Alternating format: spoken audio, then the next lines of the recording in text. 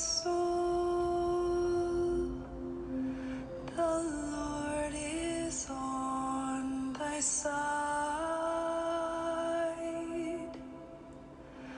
With patience bear thy cross of grief or pain.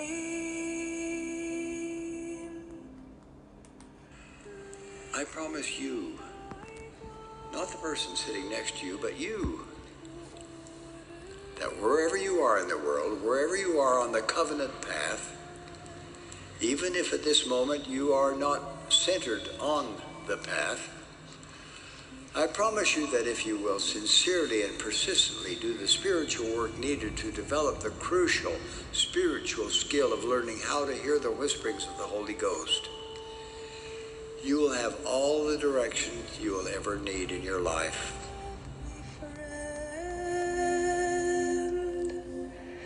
Through thorny ways leads to a joyful end. Welcome to LDS Real People, Real Lives podcast. We are back here in 2022 for a brand new year. This is Stephanie Colvin. I am your host, coming to you from Southern California, here in Ventura. And thanks for joining us. And if you're new, welcome. Okay, to my regular listeners, you guys know me.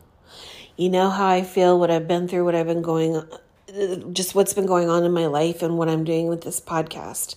So I had to jump on today because I have to be a witness and share my testimony and testify of what's been going on with me. And it has been exhilarating. I am just so over the moon because the Spirit is connecting things for me and is showing me how God is working in my life. And I'm so grateful for this. So grateful for this. It's not a coincidence that we are in the Old Testament. I can't, how many times have I said that this year? It's not a coincidence that we're in the Old Testament. The Old Testament is teaching us the character of God and Jesus Christ. Now, the Book of Mormon, the New Testament, Doctrine and Covenants, of course, does that too. But there's just something different with the Old Testament that is so powerful and just changes the game, and it elevates the spiritual education and the learning. So, for instance, this morning I was really struck as I was listening to Jared Halverson at Unshaken Saints that when the Israelites were rescued by Moses and God, the rescue didn't come in the form of a yacht. It wasn't a comfortable rescue. It wasn't a rescue that came in the form of a 5-star hotel. There were millions upon millions of Israelites that had to be evacuated from Egypt. And that journey that they made was a long, arduous journey in terrain that was unpleasant and hard. And the only thing that I can think of to liken it to is what the pioneers did when they came across from Europe to the Americas to be a part of the restoration of the gospel of Jesus Christ here on earth. And then they get to the Red Sea. After all of this traveling, all of this walking, doing everything that they needed to do to get to and follow what Moses was asking and telling of them to do, to have this rescue from enslavement. And they get to the Red Sea and it's like, how are we going to get all of these millions of people? There was no National Guard. There was no military there to help.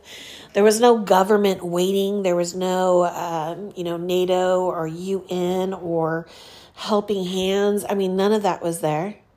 There was no Peace Corps. There was nothing. Nothing was there to help these people except for God and Moses.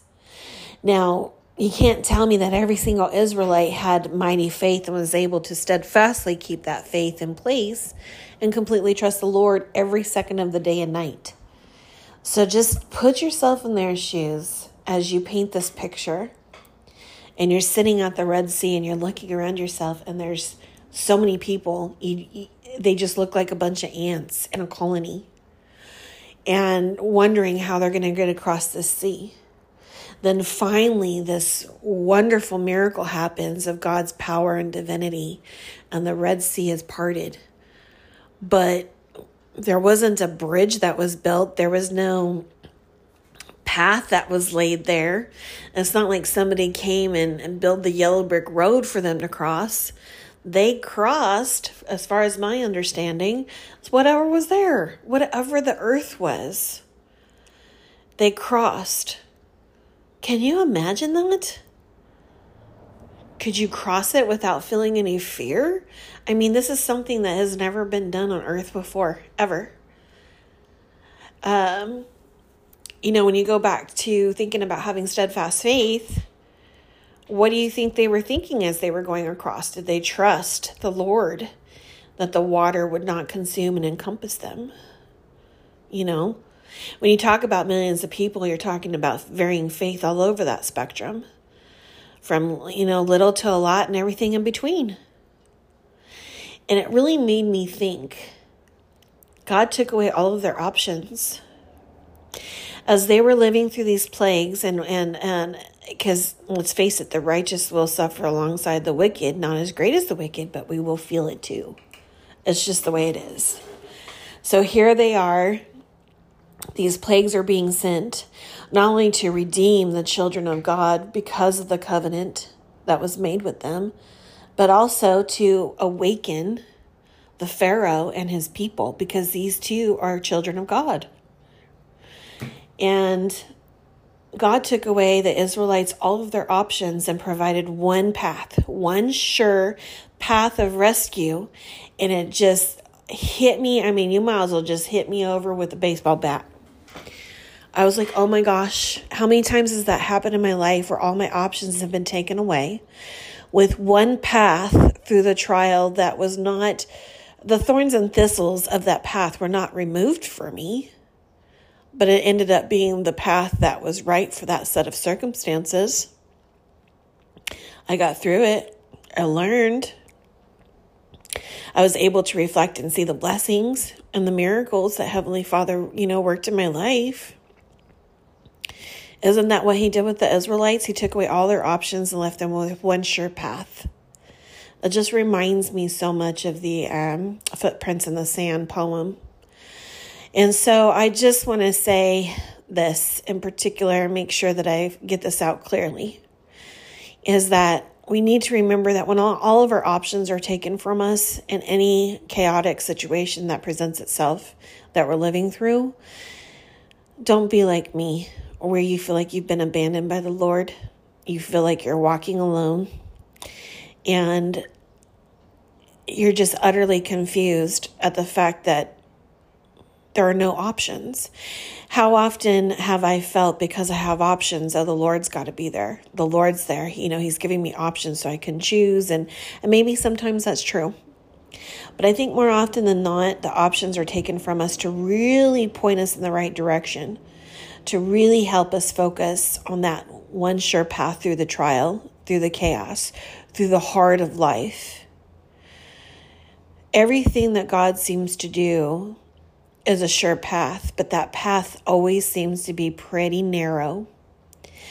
And so maybe he takes away all the options so we can find that narrow path. And I believe that's true. This is what happens when the Spirit teaches you and guides you and directs you along. So this is revelation for me that I wanted to share. I look at this a lot like when we get up and bear our testimony, or when, let's say if we're teaching, we share our spiritual experiences. And then through us testifying and witnessing of our spiritual experiences, the Spirit can work with your heart and how that can bless your life and be knowledge that can be added upon you in the way that you need it most. And so that is my greatest desire for you, is that the Holy Ghost can help you in the way that you need it the most. As I share of myself, this is not an easy thing to do, to put myself. I'm a very actually private person. I am an open book. I am someone who wears my emotions on my sleeve. I've always tried to change that, and it's just, after 49 years, it's who I am, and it's just the way it is. And I think that there may be blessings in that I'm just not recognizing, but we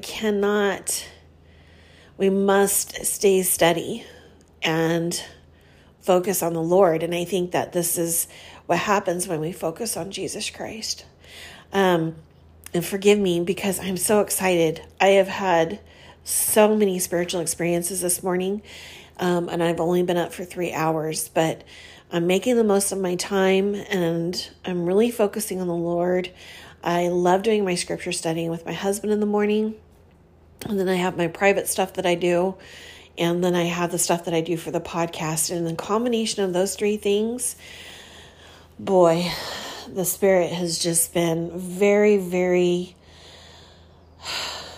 kind to me this morning, and I really appreciate it. And it just helps me to understand perfectly how much Heavenly Father knows me, and He knew that I needed that piece of knowledge and that nugget of pearl of wisdom, because I'm looking for that narrow path right now. As we continue to push forward in therapy, my husband and I have been seeing this Latter-day Saint therapist for 2 years separately. We just started to see him together a couple months ago.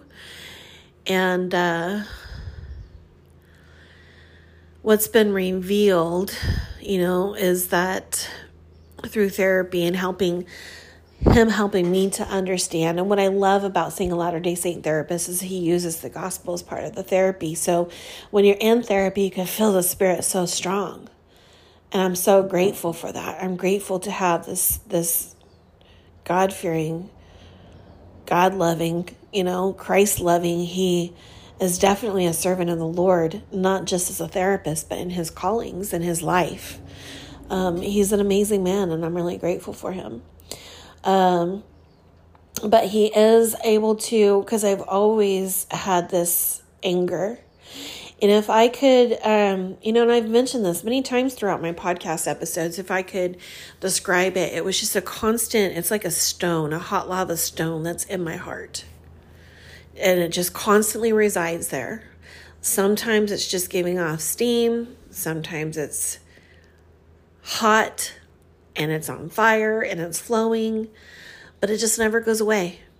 And I've been with my husband now for 11 years. I've said to him many, many times, I don't know why I'm this way. I don't know why this has to be so prevalent within me. Why do I always have to struggle with my temper? Why am I always angry? This is getting old and it's exhausting, and I just don't want to be this person. Well, on Saturday, we had a breakthrough, and it was an epiphany. And I'm really grateful that we were able to figure it out, and it makes sense. It's that anger, and I've talked about this before. It's that anger and temper and fight that's helped me to survive my life, in particular, the abuse of my life. And I think we can all relate to that. There's many forms of abuse. It doesn't always have to be sexual, verbal, emotional, or physical. Within the family, you can run into abuse out in the world. There's plenty of bullying and unkind things going on in the world that if it continues and it's happening often and it's just very prevalent in your life, it can be very traumatic in the way that your brain processes it and then responds to it. And so that's essentially what's happened to me through the abuse, and then, being raised in a home that was very much driven by a military father who had a temper himself. So there was that abuse as well. And then, of course, just the natural things that happen in school, the poor choices I made. When you make a poor choice, you're kind of at you're beholden to the consequences of those poor choices. And because of all those experiences, I have this mad teenager within me that when it's triggered, it comes out and it gets crazy. So if you add on top of that the fact that I was sent to an elementary school where it was predominantly Hispanic, I fought a lot. I was picked on a lot because I was the token white girl. And everything was just always about color, even then. And I was born in 72.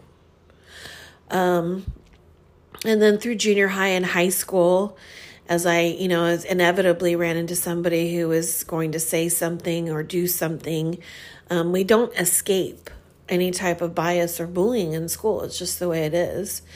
I would fight. That's who I was, and that's how I survived.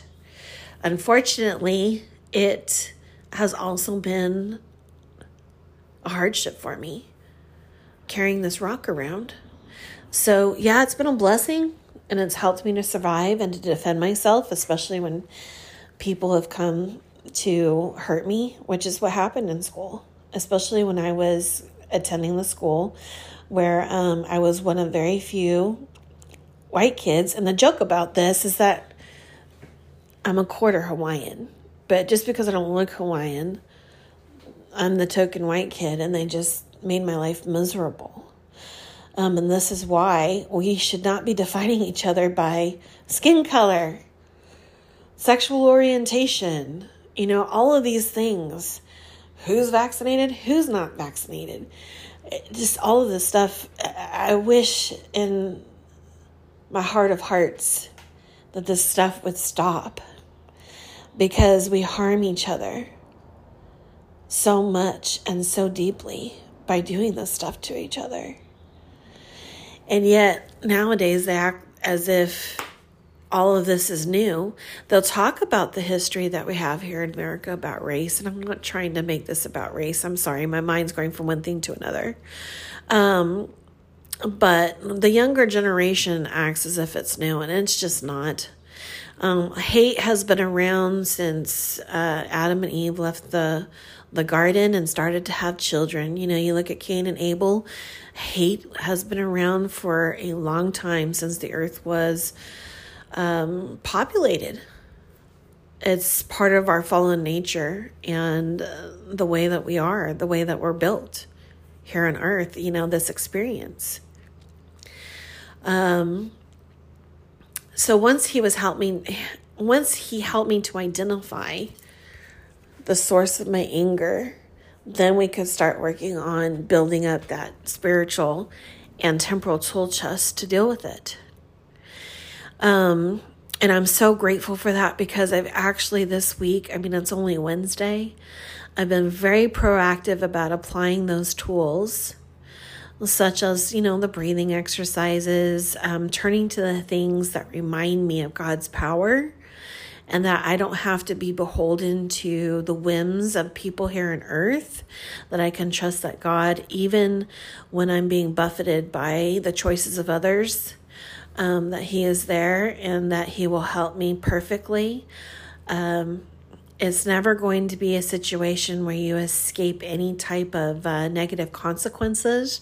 But I know that with God, my consequences of positive love and blessings are going to be greater than the other. And so I choose to accept that.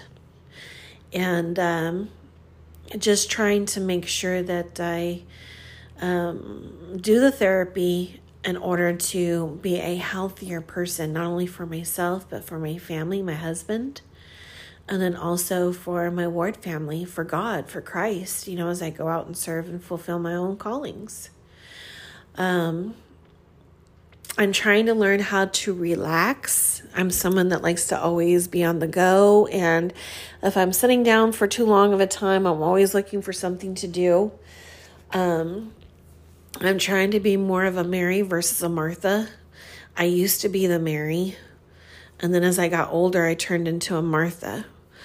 And I'm trying to find more of a balance of not feeling like everything has to be perfectly in its place or order, and putting more of that to the side and living life, enjoying the blessings that God's given me, and engaging in the gospel. I want to be Mary. When Christ comes to my home, I want to sit at His feet and listen to Him. So this is my goal and my focus, and I'm grateful for the many resources and the fact that the church encourages us to use all resources given to us, which again is medication, therapy, exercising, making sure that we're eating right, getting enough sleep. And then I think that faith is a huge part of anyone's journey who is dealing with mental illness, some type of chaos in their life, whatever the case may be. We can truly have peace in the midst of the circumstances that we have been given. And that's what the scriptures is filled with, is story upon story of people who have served the Lord, but have shown us that their life was not one of privilege. It wasn't one of where everything was just hunky-dory and everything was okay because they were serving the Lord. There were still things that had to be done. There was a refiner's fire, a consecration that had to happen. And that's going to happen repeatedly throughout our life. So we have to not be afraid. We can't be afraid of these moments that are going to happen to bless us. And it truly will bless us. Heavenly Father doesn't do anything but bless our lives, because that is his character and that is who he is. So I wanted to talk about some things that makes our heart hard. Anger is definitely one of them. And it's probably, for me, in my mind, as I think about what we can do to harden our heart to the Lord, probably the first and foremost way to do it is to be angry, bitter, and then you take that anger and bitter out on yourself and the people around you, the people that you encounter, as you go out into your world, and you're just spreading all of that. Whether or not you're actively doing it, intentionally doing it, it's just part of your countenance. And definitely makes your heart hard. So if we look at the Pharaoh of Egypt in the story of the Israelites, how many times did God send trials and hardships his way, trying to soften his heart? And it says in the scriptures his heart was softened a few times, but it just unfortunately just didn't last, because the Pharaoh wasn't believing. He didn't have faith. He didn't know the Lord. When we don't know the Lord, we can't have faith and be believing, and that's why our spiritual education is so extremely important. So important. So I just wanted to share that with you today, because I am so excited as I start to figure out my trials, and then I can find solutions. It's just so exhilarating and just absolutely exciting to be able to, for once, I thought I was going to have to live with this for the rest of my life, this temper and anger issue. And now I have hope that I can actually not be this angry person walking around because of Jesus Christ and his atonement, which is all-encompassing. It truly is infinite. So what are things that we can do to soften our hearts? We can cry unto the Lord. When we cry unto the Lord with all our heart and we're just completely open and genuine and pure with him, he will answer our prayers and he will guide our lives and bless us for it. The Spirit of God that softens us is the Holy Spirit or the Holy Ghost. When we feel the Spirit of God, I don't know about you, but whenever I've had some ice around my heart because life has been hard, as soon as I feel the Spirit, all of that ice melts and it's forgotten. That's how powerful the Spirit is. Also, we can put off the natural man. So what is the natural man? When we really consider, we talked about anger. There's also pride. There's selfishness. We are sinful. We will transgress. So we do the best to put off the natural man. We must acquire deep humility. Deep humility allows us to be submissive, teachable, humble, all the ways that we need to be in order to be taught and to receive revelation that will give us the peace that we're desperately seeking as we continually live out these latter days, which are hard. It's difficult. Satan rages in the hearts of men, and it is hard to be here sometimes. It is hard to be around it. And there was I can't remember who said this, but it said the righteous will always suffer when the wicked rule. It's such a suffering of heartache when the wicked rule. To look around you, and I feel like that's where we're at already. The wicked are ruling. They're ruling the world. And so many things are wrong. I mean, we truly are in those prophecies where wrong is right and right is wrong. And we're seeing that more and more, even in the mainstream world. I mean, look at what happened at the Oscars on Sunday. And that was a very visual, accessible, I mean, people were watching it.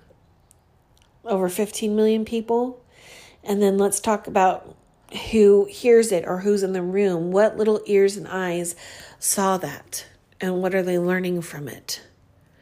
You know, we're a society that is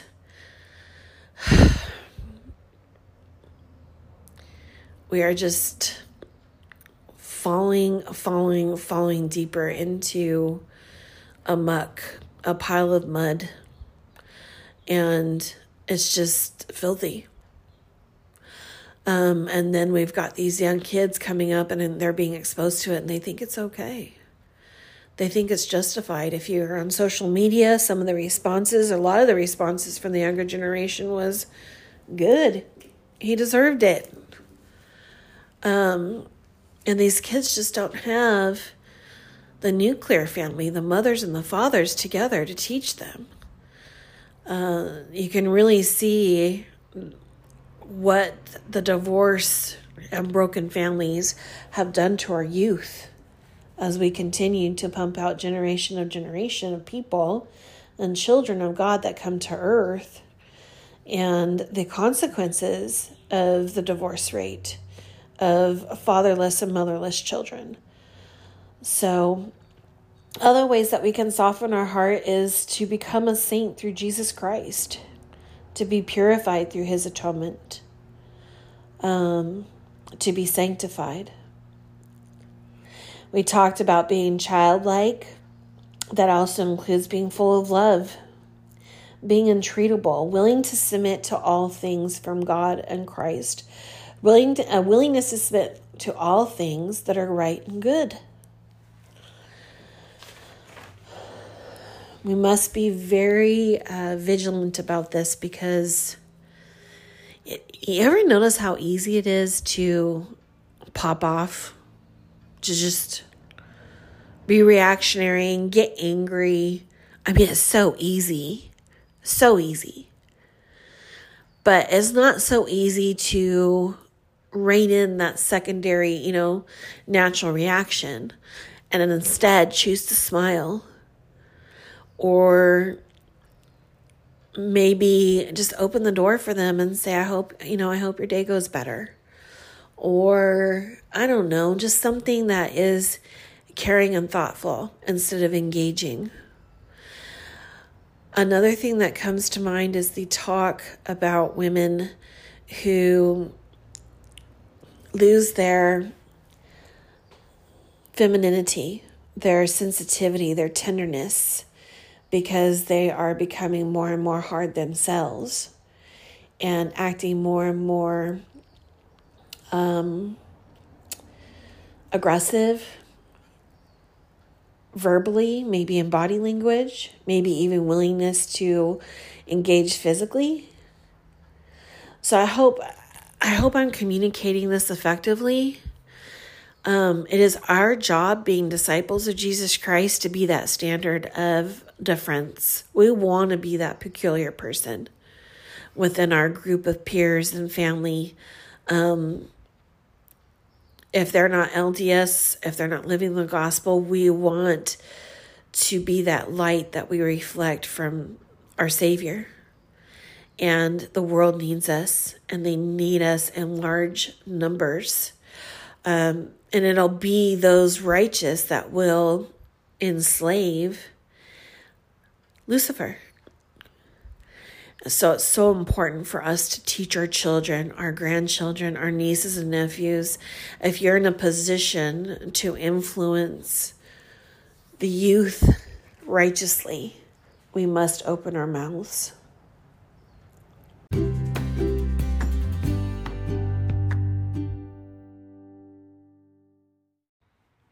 I'm going to share a talk that was given by Nancy Wentworth.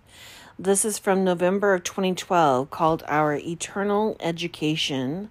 And she says our eternal education begins with an understanding of where we have come from, why we are here, and where we are going after this life.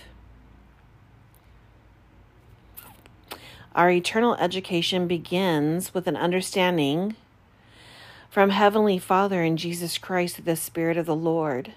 In many ways, the questions that we have, we can address as educators. So again, this is at BYU Speeches. She's one of the professors there on campus, or at least she was. And she was addressing the students there. And the topic of education was eternal education, because that's what we're getting here. And it's so very important. She shares a quote by Dallin H. Oaks, and he says, "We are all children of a Heavenly Father who has sent us to earth with the invitation to prepare for eternal life. Every choice, every experience, every repentance and reformation, it prepares us for what is to come." And then we have President Thomas S. Monson, who said, "Clearly, one primary purpose of our existence upon the earth is to obtain a body of flesh and bones. We've also been given the gift of agency. In 1,000 ways, we're privileged to choose for ourselves. Here we learn from the hard taskmaster of experience. We discern between good and evil. We differentiate as to the bitter and the sweet. And we discover that there are consequences attached to our actions." Sister Sherry Dew had said in one of her talks that we learn how to handle and push back against the influence of the adversary in the temple. And so temple education, getting to the temple and spending time there, is so very important. And it truly can help us as we push forward during this probationary time here on earth.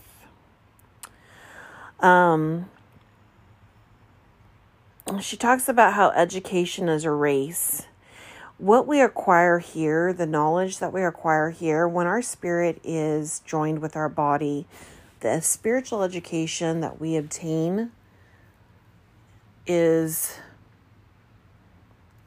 sped up. It just happens at a very quick pace when the two are united.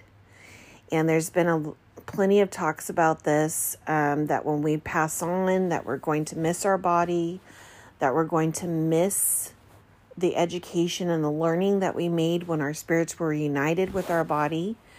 And so we don't want to waste our time. We want to make sure that we're using our time wisely. She goes on to say that in our eternal education, we should remember that we are not in competition with others. And I think that this is something that we deal with often. I mean, we know that comparison is the thief of all joy, and that statement, that saying is out there because it's just part of our fallen nature to compare ourselves. And Elder Jeffrey R. Holland expounds on this. He says, "Brothers and sisters, there are going to be times in our lives when someone else gets an unexpected blessing or receives some special recognition. May I plead with us not to be hurt and certainly not to feel envious when good fortune comes to another person. We're not being diminished when someone else is added upon. We're not in a race against each other to see who is the wealthiest or the most talented or even the most beautiful or the most blessed. The race that we're really in is the race against sin, and surely envy is one of the most universal of those. And then we have a spiritual perspective from Elder Neil L. Anderson. Our prophet and apostles have been truly men of the day, men of their time. And Elder Anderson says, Jesus' call, come follow me, is not only for those prepared to compete in the spiritual Olympics. In fact, discipleship is not a competition at all, but an invitation to all. Our journey of discipleship is not a dash around the track, nor is it fully comparable to a lengthy marathon. In truth, it's a lifelong migration toward a more celestial world. Wherever you now find yourself on the road of discipleship, you are on the right road, on the road toward eternal life. Together we can lift and strengthen one another in the great and important days ahead. Thank you so much for all of that wonderful advice, direction, and we do need to be brought back into remembrance. We forget. It's just the way we are. It's the way our brains work. So these are wonderful reminders. When we talk about our eternal education and the importance of it, we are going to be held responsible for the knowledge that we acquire here and what we do with it. We know that we take our temporal and spiritual learning from this experience, from this estate, into the next. And it's just so important that we try to learn as much as we can. And I do believe that's why the church is so supportive of education and has BYU, the other school campuses, and the programs that they offer. We're truly blessed to be a part of the Church of Jesus Christ because this is Christ's church. And he knows what we would benefit from learning here on earth, and he's set it up for us to do that. He's provided avenues and ways, and one of those is the BYU Pathways. It's a great opportunity to work through the church, to get connected with school, and to further your knowledge base and your education. I want to share a scripture that's found in Alma chapter 39, and it is verse 13. Turn to the Lord with all your mind, might, and strength, that ye lead away the hearts of no more to do wickedly, but rather return unto them and acknowledge your faults and that wrong which ye have done. When we learn and we acquire knowledge and spiritual education, and then we turn around, it is our duty to teach. And we need to teach and be a witness of the truths and principles, the doctrines that we've learned that the Holy Ghost has taught to us.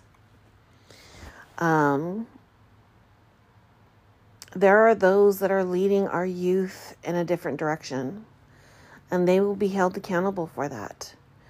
I know that BYU has had an issue with this with some of their professors and not staying in line with the gospel of Jesus Christ and its doctrines. And so it's very important that we not only acquire knowledge, spiritual and temporal, but of course for me personally, place more weight on the spiritual. But we must make sure that we are not one of those ones that's leading Heavenly Father's children astray. We've got to be very careful about that. Even when I'm teaching, if I'm teaching primary, seminary, if I'm teaching Relief Society, I do inject my own personal testimonies, and I want to be a witness of the miracles of the Lord's work in my life. But I do try to be very careful about not injecting my personal opinions so much, because I'm not always right, and sometimes I read things wrong, and I learn later the correction to what I was in error about. So to know what to share and what not to share, honestly, I just follow the promptings of the Spirit. And so I have to pray constantly that Heavenly Father will help me to be so very discerning. There is a responsibility that's placed on us as a student, the role of a student in the process of learning.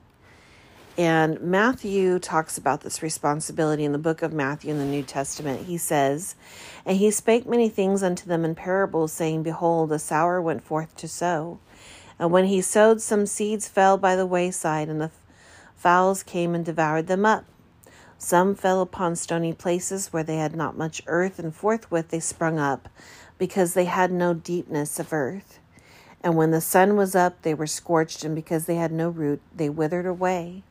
And some fell among thorns, and the thorns sprung up and choked them. But others fell into good ground, and brought forth fruit, some 100-fold, some 60-fold, and some 30-fold. This is the responsibility of the learner. And that is Matthew chapter 13, verses 3 through 8. And I want to close with just a couple of quotes from our leaders. Elder M. Russell Ballard said in a 2012 conference address, "How do we take the seed of faith that has been nurtured in our minds and plant it deep in the fertile soil of our souls? How do we make the mighty change of heart that Alma says is essential for our eternal happiness and peace? How do we nurture and grow that seed of faith in our hearts? We do that by owning up to our responsibility and our end of the learning and being proactive. Just go and do. I hear this a lot in the gospel. Go and do, or just do it. And it will truly be a blessing to us. Heavenly Father will consecrate it for our good. And there's so many blessings that come from it. And I'll leave that with you in the name of Jesus Christ. Amen. Stay safe, stay healthy, and most importantly, stay faithful. And remember to be kind, for everyone you meet, especially now, is fighting a hard battle. Until next time, much love and God bless.